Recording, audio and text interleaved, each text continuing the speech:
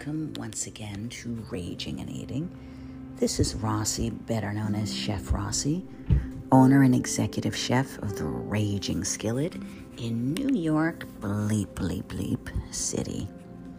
Well, here we are, getting towards the end of the summer. I always felt sad when it would get towards the end of the summer, partially because that meant it was time to go back to school, and partially because I just love the summer, the sun, the water, everything. I think it might be a Leo thing, or maybe we all feel like that. But I always felt a little sad towards the end of the summer. Now, my parents got this cockamamie idea. Do you ever use that word? I think it's an old-fashioned word, but my father used it. I think it sort of means ridiculous. They got this idea that even though we lived on the Jersey Shore, and the best time in the world to be on the Jersey Shore was in the summer, that what they would do is take us for the entire summer to Panama City, Florida. Now, Panama City, Florida, even today is affectionately known as the Redneck Riviera. But in the 1970s, wowza, it was about as redneck as you can get. No offense, Panama City, but come on. In the 70s, forget about it. Forget about it. And they bought these rinky-dink little bungalows, and they would always get rented out in the winter because normal people go to Florida in the winter. And in the summer, there was always one or two of them empty because no one wanted to be there. It was 110 degrees in the shade. Forget about it. And so they would drag us for the summer to stay in the unrented bungalow. Now, that meant that we had no furniture, no television.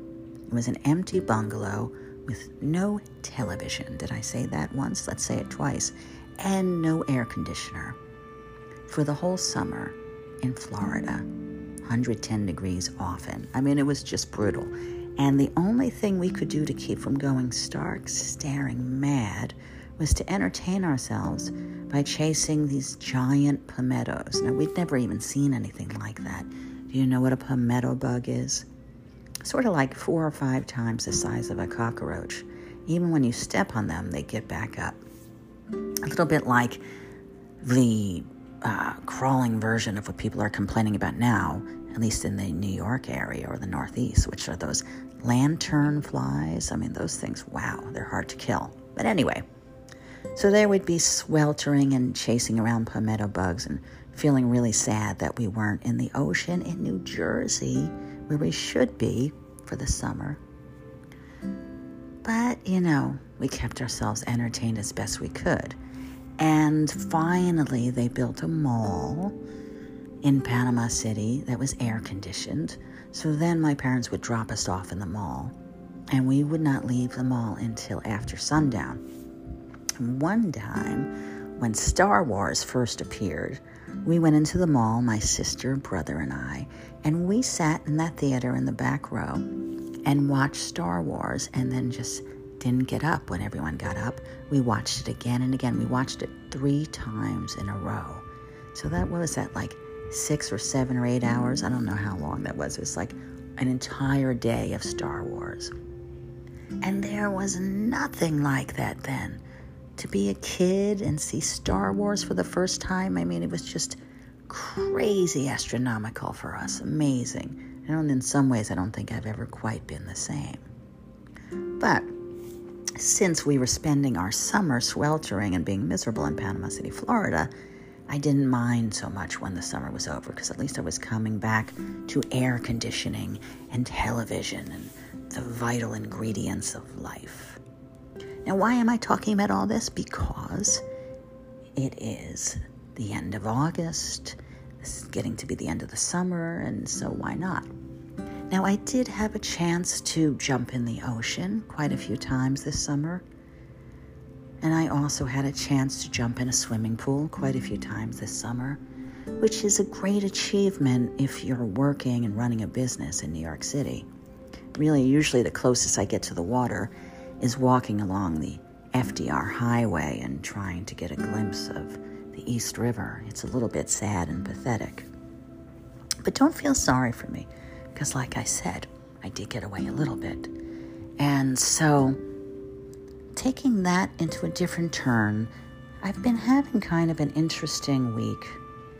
Interesting because, on the one hand, I've been cooking some spectacular food, which I will tell you about because I'm a chef and I have a big mouth and that's what I do. But also because I've had the experience of being, well, let's just say, betrayed or hurt or wounded or attacked or all of the above by someone I love. Now, I'm sure you've had that experience too. How many times in your life have you been hurt by someone you love? It seems like it's easier to be hurt by someone you don't love because then you don't take it so personally, and then also if you want to get a little revenge, then you don't feel bad about it. I mean, I'm an angry woman. I know about revenge. But when you get hurt by someone you love, it's a little harder to take. And I think about it, my whole life I've had that experience many times from different people. And I certainly had the experience from people I didn't love one little bit, probably people I kind of detested or hated.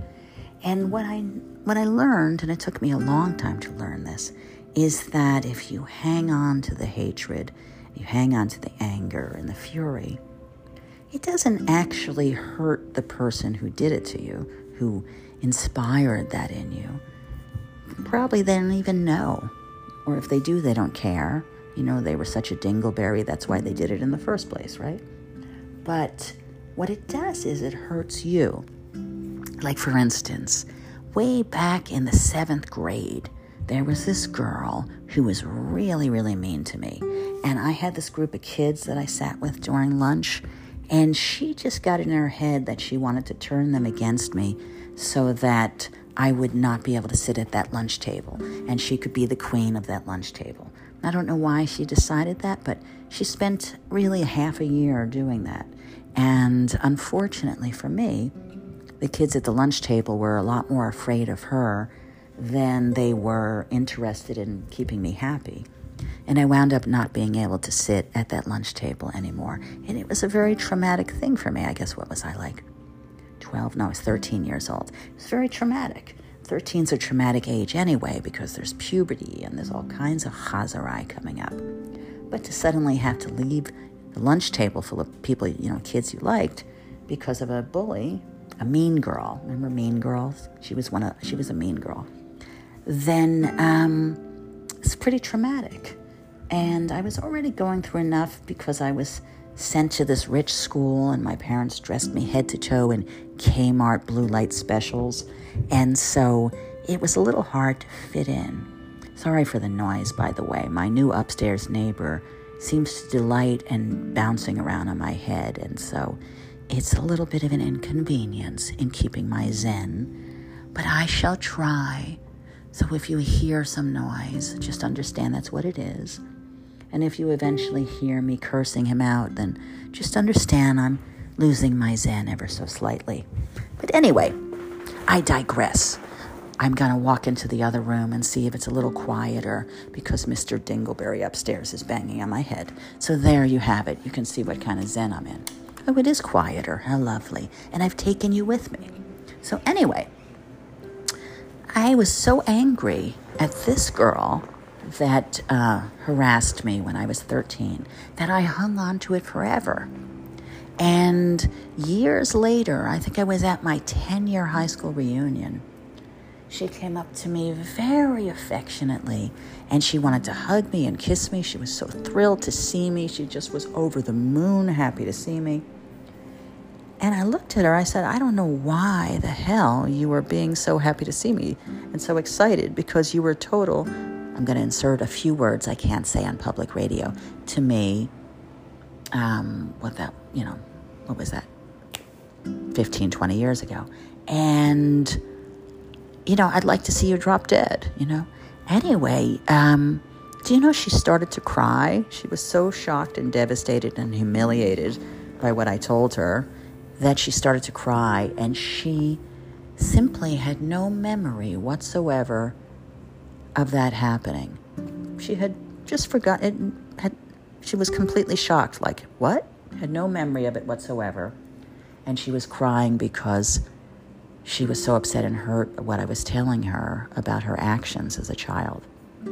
So I will admit, I have to admit to you that I did get some pleasure out of making her cry. Okay, I admit it. I'm not a perfect human being. I did get some pleasure out of that. Forgive me.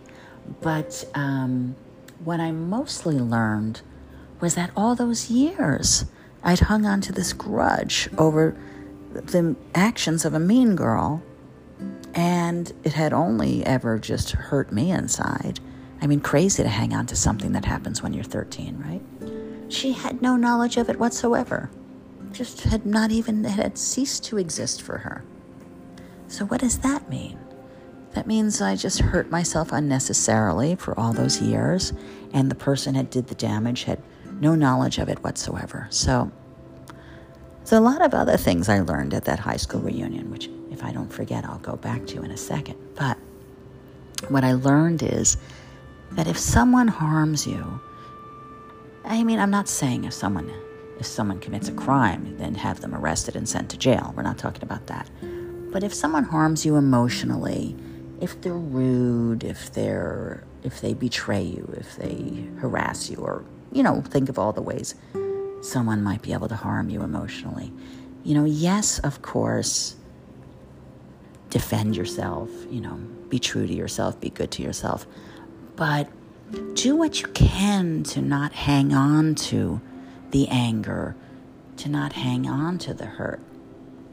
And even if it seems like their actions are unforgivable, do what you can to forgive them. And the reason is that you're not hurting them by holding that grudge and holding that anger. You're only hurting yourself.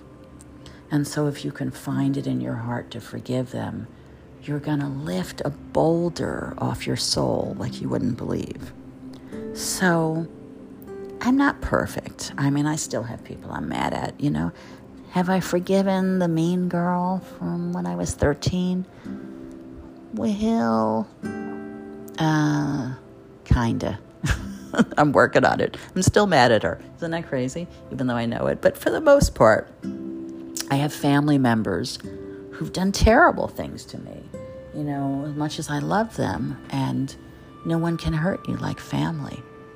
I think of my father, who I love dearly, and my mother, who I love dearly, my sister, who I love dearly, 3 people I love dearly who are all gone now, and who I miss every day, and look at their pictures and think of the good times I had with them. But all of them hurt me very badly at times in my life.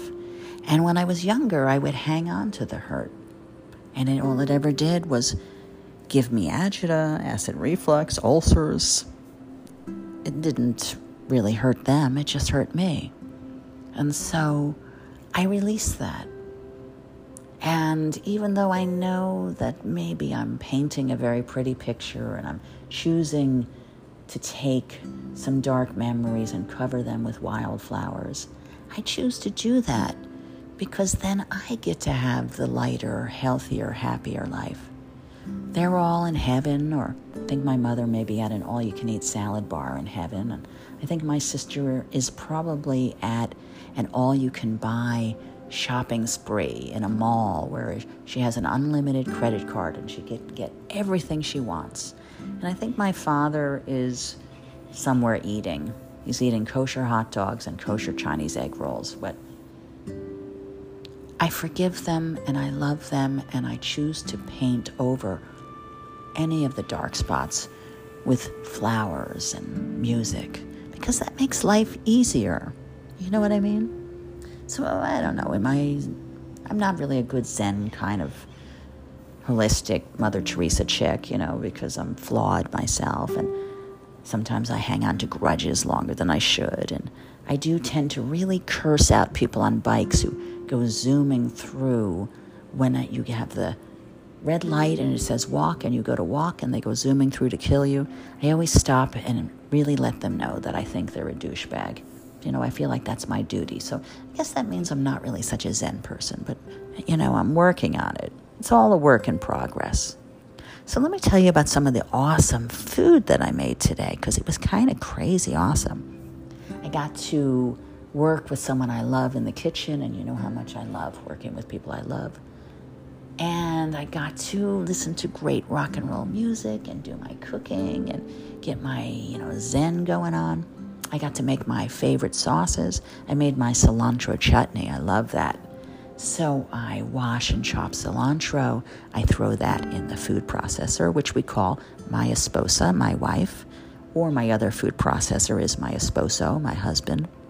I throw my cilantro in the food processor, and I throw in some raw onion and some garlic and some jalapeno. That's Jewish jalapeno, right? I throw that in, and I puree, and then I throw in some cumin and some coriander and some chili powder and puree, and some garam masala, which is a gorgeous Indian seasoning, and some lemon juice and a little bit of olive oil and puree, and a little salt and pepper, and it becomes this beautiful, beautiful, flavorful cilantro chutney, which I served with samosas. But then I was in the mood, so I then also made my world-famous green apple chimichurri.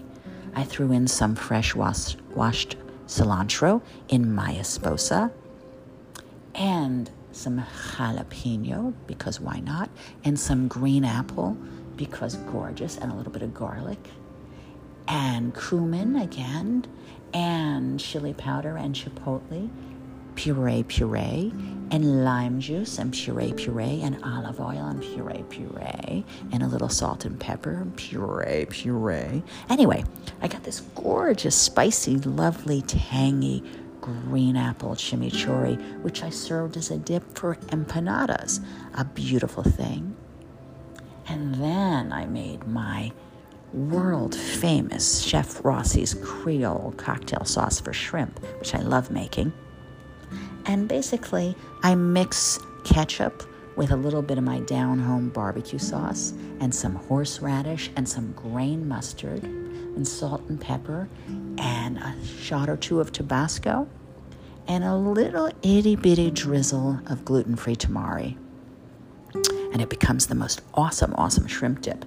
And for a marinade, what I did was I pureed garlic with a spoonful of my cocktail sauce and olive oil and a little bit of Worcestershire and a good amount of olive oil. And I marinated my shrimp in that, and we grilled it, and then we served it with my beautiful Creole cocktail sauce.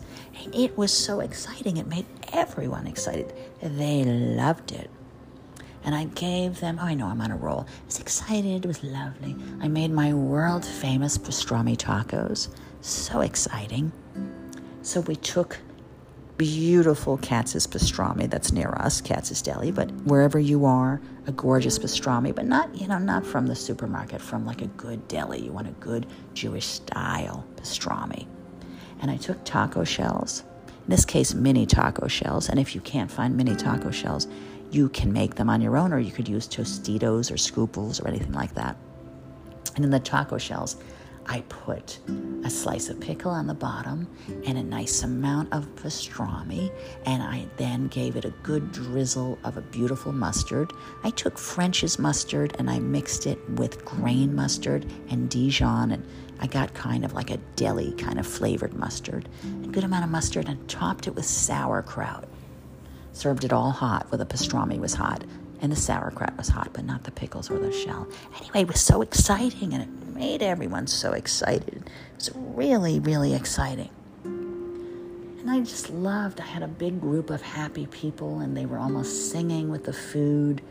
I just knew, it's nothing better in the world than making people deeply, truly happy by making their stomach sing and their soul sing. They really had some gorgeous food, and it made me feel pretty darn good inside. Then I was on a roll, right? So I served them my barbecue brisket sliders, which was our all-day barbecue brisket that we pulled up, kind of pulled it apart a little bit, mixed it with a little extra barbecue sauce, put it in a slider bun, and gave a nice slice of dill pickle. That was so exciting. So I'm feeling jazzed about all this beautiful food. And then I thought, well, what about the vegans? We cannot forget the vegetarians and the vegans. So the trick is to make vegan food so delicious and vegetarian food so delicious that nobody ever feels like they're suffering. You know what I mean? As a matter of fact, it tastes as good or better than the other option. So I serve them my famous vegan mac and cheese fritters, which I've given you the recipe for before. So I'm not going to give it to you again, but if you want it, just write to me through theragingskillet.com and I will give you my vegan mac and cheese fritter recipe because it's a beautiful, beautiful thing. But what I did is because we had just done these gorgeous barbecue brisket sliders, I wanted to show them a different alternative. And we cooked down jackfruit, which you can buy in a can, kind of cut it up and you cook it down. You really have to cook it for a while and mush it, and added a ton of barbecue sauce. And cooked, and I actually added a good amount of fresh orange juice because I love what that does, the barbecue and the orange juice, and cooked it forever. And then we gave them sliders with the barbecue jackfruit with a slice of tomato and a little bit of pickled red onion. And you know what? They loved it. I mean, it's called the vegan pulled pork for a reason. It's similar in texture and the flavor was great. It was so exciting. So all of these people were so happy. And then I didn't let the night end on all the food. I wanted it to end on a sweet note. So I cranked out some of my famous sugar. I gave them apple pie tacos. That was exciting. So we had some little baby taco shells that were we had them made out of graham cracker. Now, you may be hard to find that, but what you could do instead is take a taco shell, use a cookie cutter, cut a small little circle, and give it a little bit of oil and a little bit of graham cracker crust, crumbles from graham crackers, and then toast it in the oven. And if you want to give it that turn shape like the taco shells, you can use a muffin pan or something to hold it so you give it the oil, it'll kind of keep the shape. And so you'll get the same effect. And then what I did was heated up apple pie filling and filled it into little baby tacos and topped it with whipped cream. I'm telling you, a baby apple pie taco is about as exciting as life can get. You know what I mean? Kind of a great way to end such an exciting day, too. So I know we're going around the world. Here's what I want to tell you. If you're going to drag your children to Florida for the whole summer, you make sure that you have air conditioning and a television. Certainly nowadays, you also make sure they have a computer and that they get some exercise so they don't just sit around being miserable and fat. It's not cool. And if someone has wronged you, especially if it's someone you love, especially if it's, deep and funky, if someone has wronged you, don't hang on to the fury and the hate and the chazarai, Find a way to let it go and try to forgive them. But if you can't forgive them, you just, it's just too bad and deep and funky and you can't forgive them, then forgive yourself. Do a lot of forgiving because that weight is not good for your kishkas. It's going to give you acid reflux. It's going to make you constipated. It'll give you ulcers. You'll probably grind your teeth and then your teeth won't be pretty. There's a lot of things that can come from that. So just try to forgive them. And if you can't forgive them, try to at least chip away at it a little bit. Like maybe say, okay, well, I can't forgive them because they were too much of a dingleberry, but I forgive their pinky and their toe. And then the next day, I forgive their elbow and their knee. Maybe you could work on it that way. What do you think? Just a thought. Well, I don't know. But what I do know is that we all just try. I try to do the best I can. Do I make mistakes? All the time. Do you make mistakes? Of course you do. Are you perfect? No one's perfect. So just try to do the best you can. Try to be honest. Try to be decent. Try to be good. Try to be kind. When in doubt, nice it out. There you go. How's that? I think I just made that up. When in doubt, nice it out. Yeah, I kind of dig it. So I've kind of taken the attitude the last few years that when someone does something bad for me, my gut reaction is to lash out. I want revenge or I want to defend myself or all of those natural things. But these days, I'm trying to kind of turn it around to when someone does something that hurts me, I try to do something kind to someone else. So instead of darkening the world with more crap and chazarai, I try to lighten the world with more goodness and decency. It's interesting. Like, I've had some horrifying clients, as you know. I had some horrifying clients in May that really traumatized me. And it was a strange feeling because I'm used to being just loved and adored all the time by my clients. And these ones, I think they were just honestly nuts. They were rather, cuckoo bird, No offense to the mentally ill. You know that I am a big advocate, and we've talked a lot about that. But I think this was, I don't know what this was, some sort of arrested development, addicted to cruelty combination. I'm not so sure. But they were really horrible and disrespectful and terrible. And I'm not going to keep talking about them because it only makes me feel bad. But what I did with that was I tried to take that and turn it around and be extra nice to other people, especially to be extra nice to the people that these culprits had been mean to just fill the world with decency and goodness, since some dingleberries were trying to fill the world with neurosis and cruelty. You know what I mean? So think about it. Let's say your boss is mean to you. Well, first of all, I'm really sorry, because a lot of people have bosses who are mean to them, and there's no excuse for that.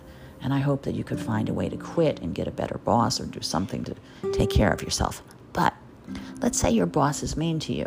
So you can't, give your boss the finger or tell him, what he can do with what he just said. Or maybe you can. I don't know. It might feel good. But maybe instead you can find someone who's in need, who's lonely, who's sad, who's hurt, who's desperate, and give them kindness and give them love. And it'll make you feel pretty good. I think I might have told you a year or so ago the story that I was feeling really angry and funky and really put upon one day. I was on my way to work and I couldn't stop thinking about it. I was caught in that hamster trail kind of spiral. And on my way to work, it was just, I didn't even really think of anything but that. I was just spinning in fury. And a blind woman stopped me and she said, "Excuse me, could you help me find my bus stop?" And I just stopped in my tracks. She was a sweet, sweet little thing. And I took her arm. It's pre-COVID, back when you could actually take someone's arm. And I walked her to her bus stop. And prior to that, I'd been obsessed with not being late for work, and I forgot all about that. I walked her to her bus stop. I waited with her until her bus came. I helped her on the bus, and she was so sweet and grateful. And after her bus took off, I stayed there for a minute, and I realized that I felt completely at peace. I felt total serenity, like almost, it seemed like the nicest I'd felt maybe in my entire life. I don't know. I just felt fantastic. And I walked slowly to work, feeling blissful and peaceful and just magical. And it was just so interesting. I said, that's all it took? Being kind. And I was released.